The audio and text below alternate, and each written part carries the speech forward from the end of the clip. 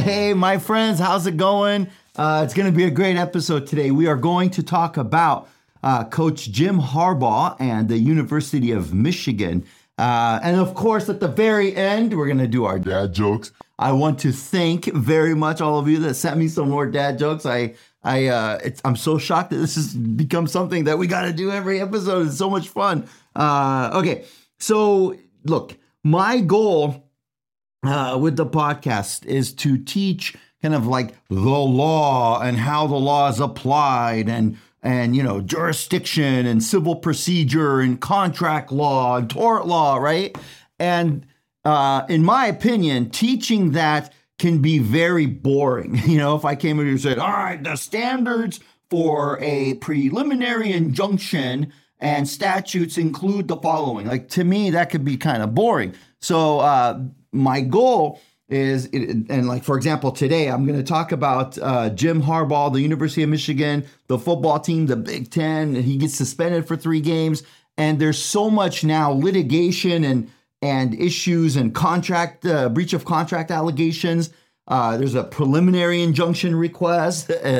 And so all of those things, a breach of contract, injunction, civil procedure, jurisdiction, all of it is going to be addressed in this story. So the goal is that you kind of enjoy and learn from this story, and all of the learning about how our government applies the law, all of that is kind of a side product of this very funny story. All right. And to me, it's funny because we're going through the whole legal system, and every possible aspect of the law almost is being applied to football. Are you a University of Michigan fan, Mateo? No? What are you, like University of Texas or? Yeah, Mateo's from Texas. The Longhorns? No kidding. Awesome. All right. So, and it just so happens that he gets suspended like right at the end of the season, where they have a very realistic shot at winning the national championship. All right. So, sorry, Nathan and all my Ohio State fans for saying that. Okay. All right. So, University of Michigan began in the year 1817. So we are talking well over 200 years ago. And the football, playing football started around the 1870s for the University of Michigan. And that school was one of the pioneers in getting college football going. Now, what happened was over the several decades, there's like groups of colleges would kind of band together and form a conference. And in a conference is, they would like play each other in sports, kind of share, revenue. They would share something like academic things. They would share resources, maybe, lend each other money and stuff. I mean, so it's kind of like strength in numbers kind of. So the schools would kind of band together. And I was surprised, like Rutgers, that's in the Big Ten also, they were formed in the 1700s, 1766. Indiana, 1820. I didn't know that the universities have been around that long. Like, I knew it was a while, but not that long. Anyhow, so what happened over time is that a lot of schools, they would like kind of get together and form different conferences. The Big Ten, which started in 1896. All right, so that's also been around for a long time. The Big Ten, includes Michigan, Ohio State, Indiana, University of Iowa, Northwestern, Rutgers, Maryland. So all these schools, and sometimes like schools have like gone into it, like gotten out of it, things like that. So these particular schools, the advantage of that Big Ten is that they have their own conference. They play each other. Then the conference kind of negotiates deals and makes more money for them. And then they create their own brand, and all that good stuff. Now, the over time, the different colleges had different conferences, like the Pac-12, which is sadly going away soon. And then the Big 12 and, ACC. Okay, so anyway, so there's all these conferences, right? And universities are making hundreds and hundreds of millions of dollars kind of like forming this. And then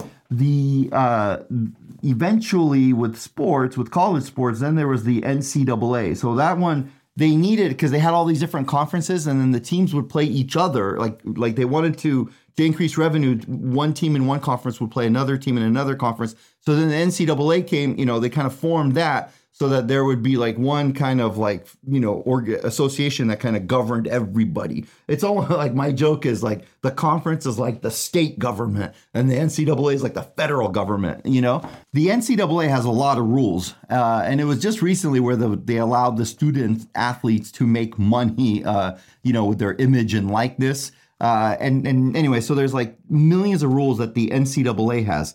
And of course, all of the different schools and conferences agreed to those rules. And it's an advantage to be in the NCAA because the NCAA itself has so much money and it bargains these amazing deals and all that jazz, right? So the conferences have agreements with the NCAA and the schools have agreements with the conferences and with the NCAA. Okay. And then one of the many rules of the NCAA is that in the football teams, they cannot have their staff members kind of in person go scout other teams, like opponents. So they can't, like, let's say the University of Michigan has a game against, Maryland next week, for example. So they can't have their football coaches or scouts, like 3 weeks beforehand, start going to University of Maryland games and record them and do things like that. The reasoning is, it just makes it's just more costly to do that. So that like kind of like if some schools have the money to do that, then every school has to do that. It's more costly. And there's this thing about they're worried about sign stealing. Like in the football, like there's all these signs that the coaches communicate to the players, and they don't want other teams recording like what coaches do. So that anything that the football teams have, in terms of like scouting the other teams, it's only what the NCAA provides. Like kind of like, they can watch the games of other teams, but they're limited to what they can do. They can't send their own people to kind of start spying on the other teams. That's what they consider it. So all of this with Coach Jim Harbaugh happened is the following. So the University of Michigan, and remember, these are all allegations. I mean, allegations that happen to have a lot of evidence with it, okay? So the University of Michigan had a junior football coach or staffer, depending on who you're asking, that, according to some of the evidence, and the allegations, is he went to a bunch of football games of teams that were going to play the University of Michigan. And he would also have some of his either buddies or other staffers, things like that. Some of them would go also. And they started recording the coaches and everything of the other team. And they had footage of this guy at these other football games. And so, and he was like right there by the field. He was recording, right? So anyway, and on one of them, he had an Instagram post of him at one of the games. So that didn't help, right? So anyway, and so the allegation is he was like kind of recording this, and then he was giving it to the other coaches for the University of Michigan, and that, they were able to kind of have a leg up in terms of like knowing what the signs were.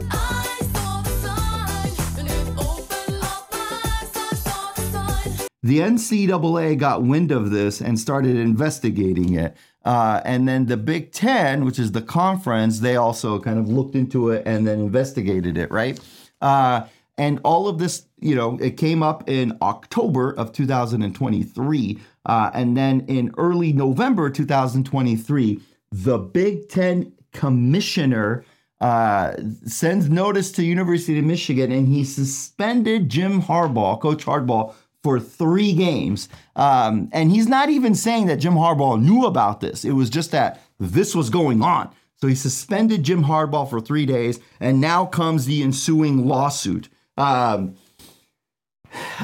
happy to say for the University of Michigan, they have their football team is a lot better than their lawyers because I think the lawsuit by the University of Michigan is not going to win. They're not going to score points, It has no running team. No, just kidding. Okay, let me explain now.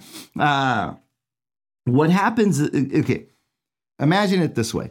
When these groups of schools get together, they kind of then agree among themselves with a certain like a rule system like that they agree to. It's called in this case the bylaws. Okay, and what that means. All right, so this is like kind of the contract law here is that they all. All the different schools, Michigan, Ohio State, Wisconsin, Northwestern, Rutgers, all the schools in the Big Ten, they get together, right?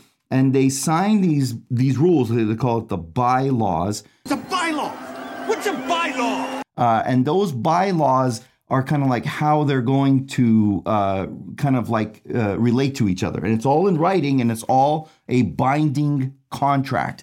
And then in these bylaws, it'll have things like, how, the money is split, like, for example, like if they're selling Big Ten t-shirts and all the Big Ten merchandise, how that gets split. The Big Ten has TV deals. How is that going to get split? If one team wins the Big Ten conference, what money do they get, right? What's allowed for recruiting? What's allowed for communication? What's allowed for academics? What, all that stuff, transfers, everything. It's in the bylaws.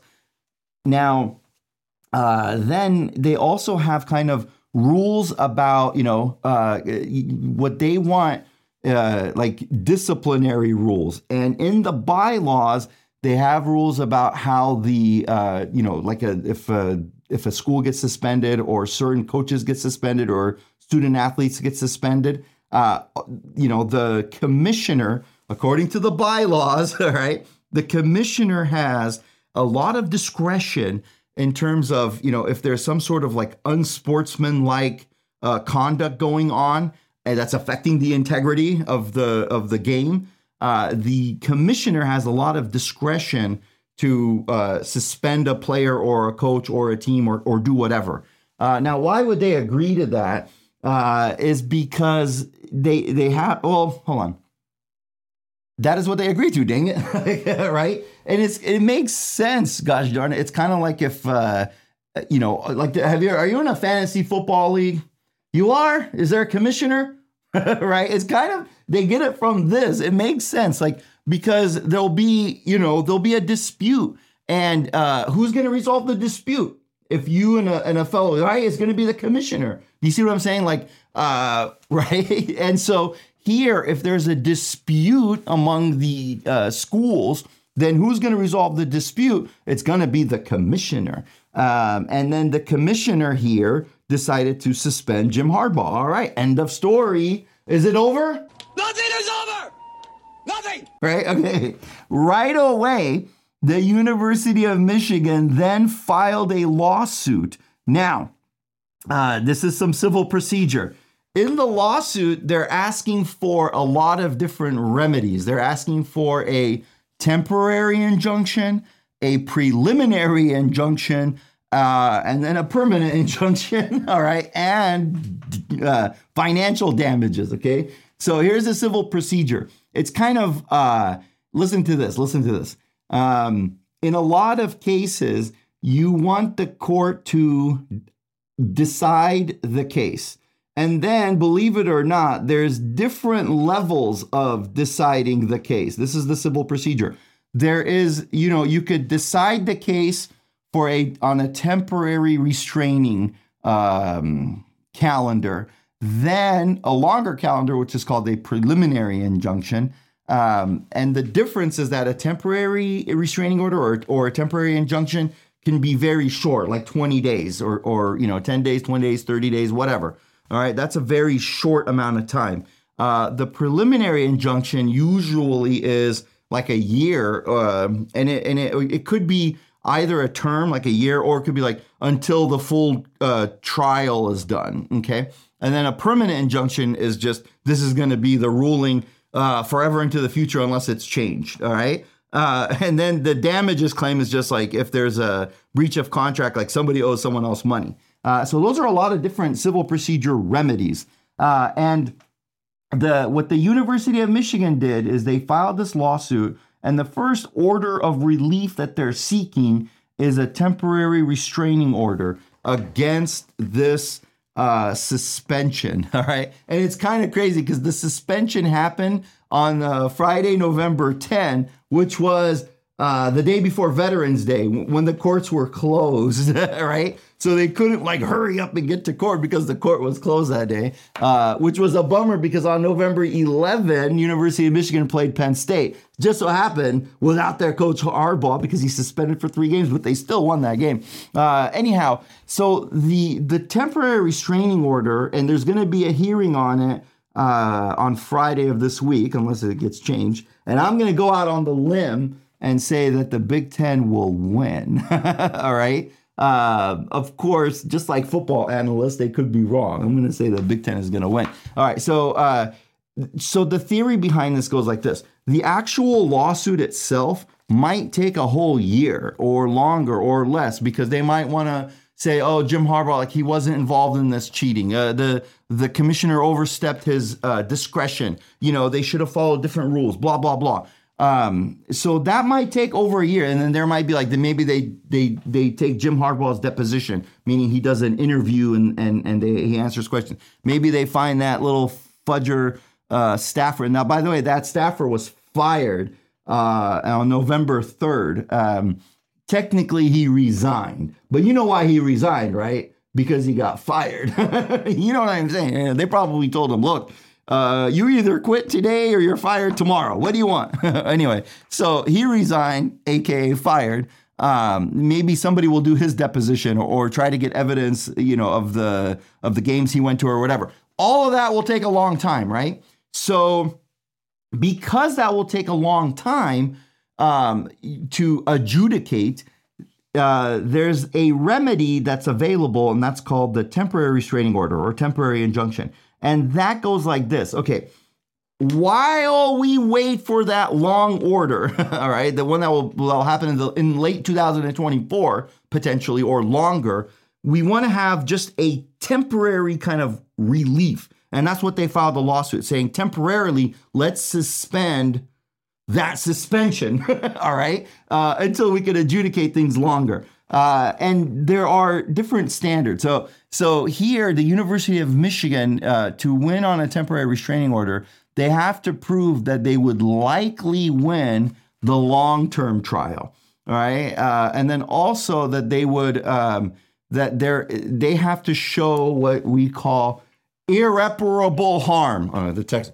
Irreparable harm. Is that the way the text goes? Yeah, irreparable harm. Okay, let me do it correctly. Now, by the way, with lawyers, I don't know, Zeke may know this, maybe he doesn't. With lawyers, the term irreparable harm are buzzwords, kind of like with a doctor when you say heart attack, right? Those are buzzwords, I think, for a doctor. So same with irreparable harm. To win a temporary restraining order, you have to show that, hey, we probably will win long term.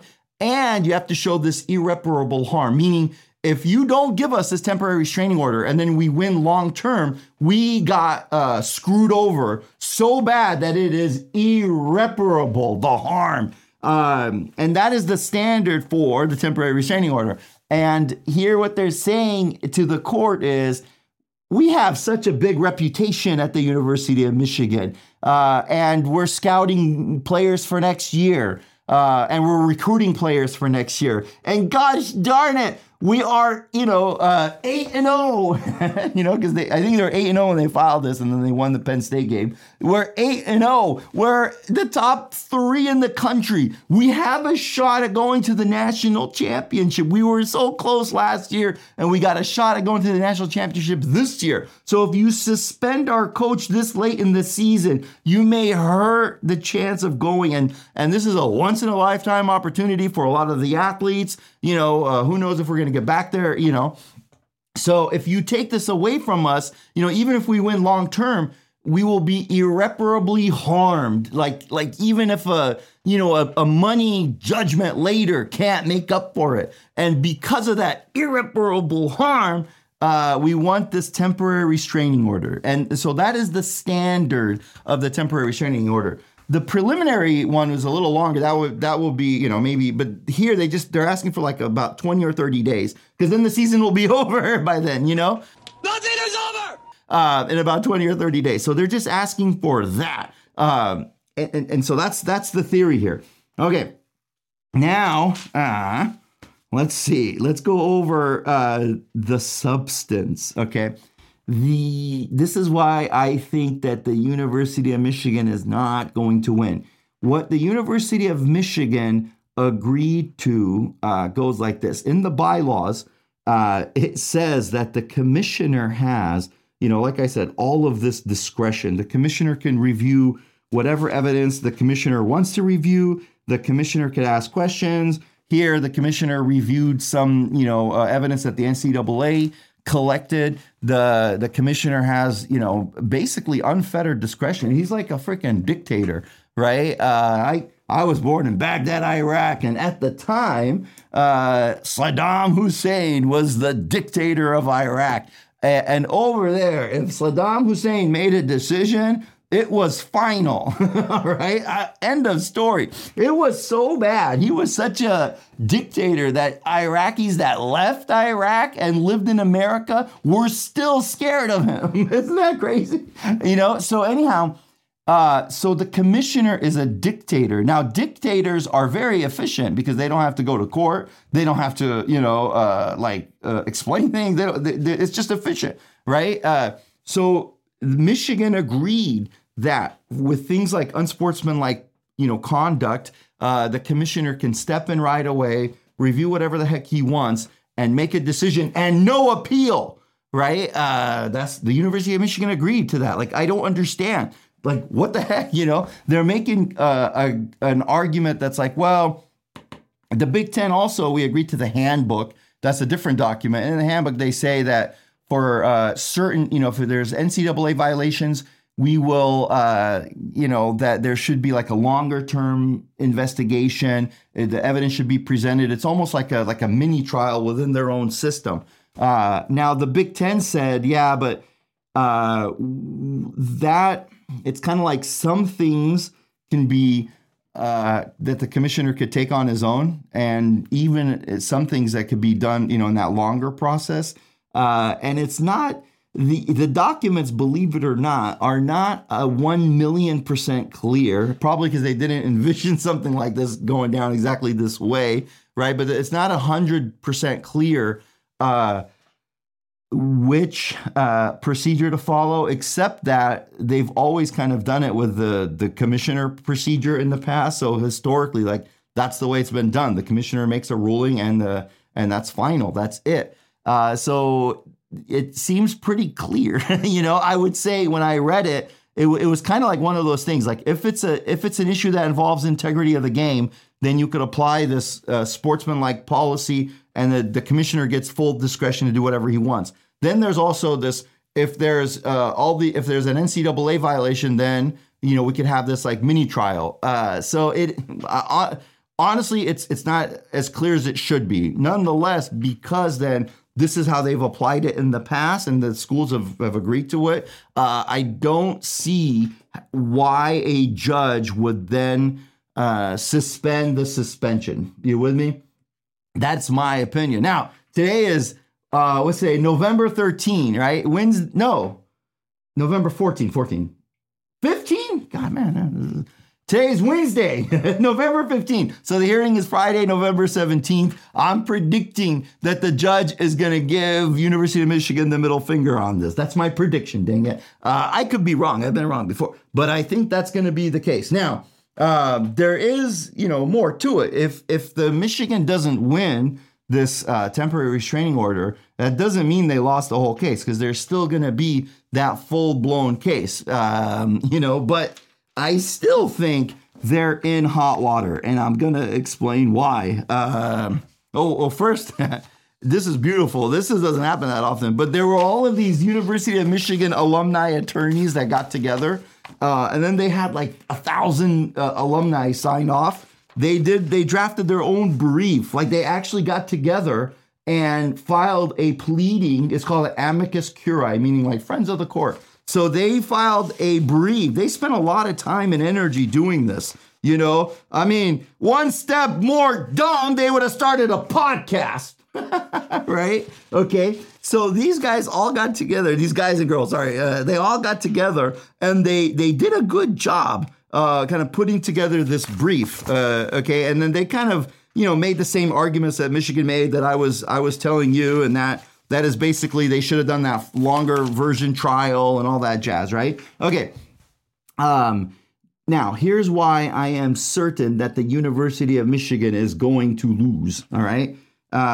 There was good evidence that the Big Ten did have evidence that they explained here. A few moments later. The NCAA and the Big Ten, they got a hold of what they called the master spreadsheet, okay? As opposed to the servant spreadsheet. This is the master spreadsheet. Okay. Which means this is like kind of an Excel file that they found, right, during their investigation. And this is beautiful. That little Excel sheet included a large and detailed chart listing the names of various individuals assigned to attend past and future football games. Meaning in this thing, that staffer, like they had a little sheet that were going around like a computer sheet. I shouldn't say Excel because Excel is a program name, whereas like the sheets are different. Like it could be a Google sheet or whatever, right? But I always call it Excel, kind of like, calling Kleenex when in reality it should be called tissue paper. All right. So this master spreadsheet, a large, so they had a chart of who's going to which games. Yeah, Zeke is going to scope out these games. Mateo's going to scope out University of Wisconsin. Which school would you want to go see? Wisconsin? How did I know that? I'd want to go to Indiana. I'd want to go to Indiana. There's this old movie called Breaking Away, and it was like filmed at Indiana. Anyway, so I love that movie when I was a kid. So I'd probably want to go there. Or Notre Dame. They don't play Notre Dame anymore. Okay. Notations showing whether in-person attendance at non-conference games would be necessary depending on different win-loss scenarios, right? Meaning like, okay, if we win, we'll go to this game. If we lose, we, go check out that game, blah, blah, blah. The 2023 game schedules of the university's scheduled football opponents, meaning in this spreadsheet, they had every team that University of Michigan was going to play. Then they had the schedule of all the teams those teams are going to play so that they can go and do advanced scouting of it. This is my favorite part. Color coding to reflect past games actually attended by assigned individuals and future games for which individual assignments were still needed. Is that pretty cool? I don't color code my spreadsheets. Do you do that, Mateo? No? Come on, dude. Look at, Zeke does? Damn, Zeke. That's awesome. I mean, hey, this guy, these staffers that got fired, maybe they could become spreadsheet operators. The names of individuals assigned to certain cities and locations, monetary amounts assigned with because everyone had to have different money to take to the games and stuff. That is pretty freaking good evidence, I would say. I mean, unless they're doing that just for fun. If we were to do this, I got with the color code. I would never color code a spreadsheet unless it was real. By October 20th, the staff member's name began appearing in media reports about the impermissible screening. That day, this is the commissioner, called the university athletic department to determine whether university was going to take any actions. Okay, so even the commissioner was in communication with them. And then, like I said, they also had footage of this guy at the different games. Here we go. The Big Ten Conference also reviewed photos and videos from the public domain, because everything's recorded everywhere, that showed the staff member dressed similarly to university coaches, standing adjacent to and communicating with coaches. So what that guy did, his name was Connor Stallions. What he did is he would go to the games and he would dress up like the coaches do for those other teams so that he can get kind of closer and take better footage. Wow, that's so rad. Okay. That is good evidence. Now, here's my favorite part. That staffer got fired, all right? The code word was he quit, all right? But he got fired. I know it. Okay, he didn't quit, because he was going to quit. He quit because, they forced him to. So here they're guilty. I don't know, right? I mean, it's kind of funny. They fired the staffer, right? And then they're upset that the coach is getting suspended for 3 games. Do you see what I'm saying here? So something's wrong. Now, I know. So the coach Harbaugh, let's say he didn't know this was going on, which I think he did not know what was going on. There's this, have you seen the movie Casino? Zeke loves that movie. I love that movie, Casino. There's this awesome part in the movie Casino where Robert De Niro, he's talking to the slots manager, and what happened were there was these players that they somehow rigged the slot machines and they kept winning. And it was like the manager should have stopped it, and he didn't stop it in time, so they won all this money. And Robert De Niro told him this. You didn't know you're being scammed. You're too fucking dumb to keep this job. If you did know, you were in on it. Either way, you're out. Get out. Go on. Let's go. I think the same is true here. Either, it's like Robert De Niro said, either you're too incompetent to not know this was going on, or you were in on it, all right? Either way, you're out, right? That's what Robert De Niro said, and I think that's what's going on here. I don't think Jim Harbaugh was in on it, but what the commissioner is saying, this isn't Joe Samo, the commissioner of the Big Ten, who they all agreed to and agreed to the bylaws, he's the one that's saying, Coach Harbaugh, you are too incompetent because this was going on. I don't think you're in on it, but you're too incompetent, so you're suspended for 3 games, all right? And I've never heard of the following suspension. Here's the letter from the commissioner, Tony Petiti, okay?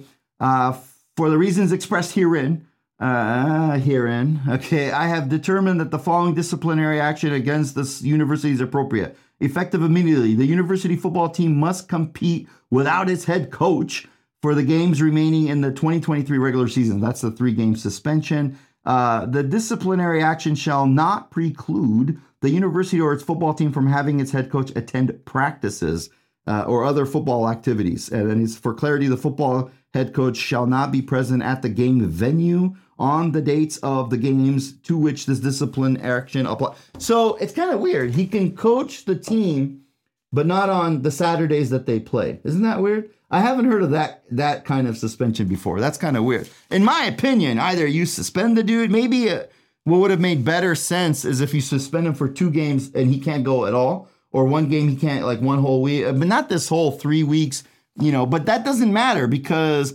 I am not the commissioner, right? All right, what's our favorite part? Rest in peace, boiling water. You will be missed. That was pretty good. I once wrote a song about a tortilla, but it was more of a rap. The wedding was so beautiful. Even the cake was in tears. What'd you think of that one? I like that, in tears. I used to be able to play the piano by ear, but now I have to use my hands.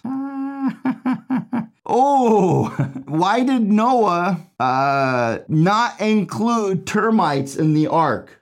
I like that one. Oh, I tell dad jokes, but I have no kids. I'm a faux pas. I'm afraid of speed bumps, but I am slowly getting over it. All right, last one. Spring is here. I got so excited, I wet my plants. I'll see you next week.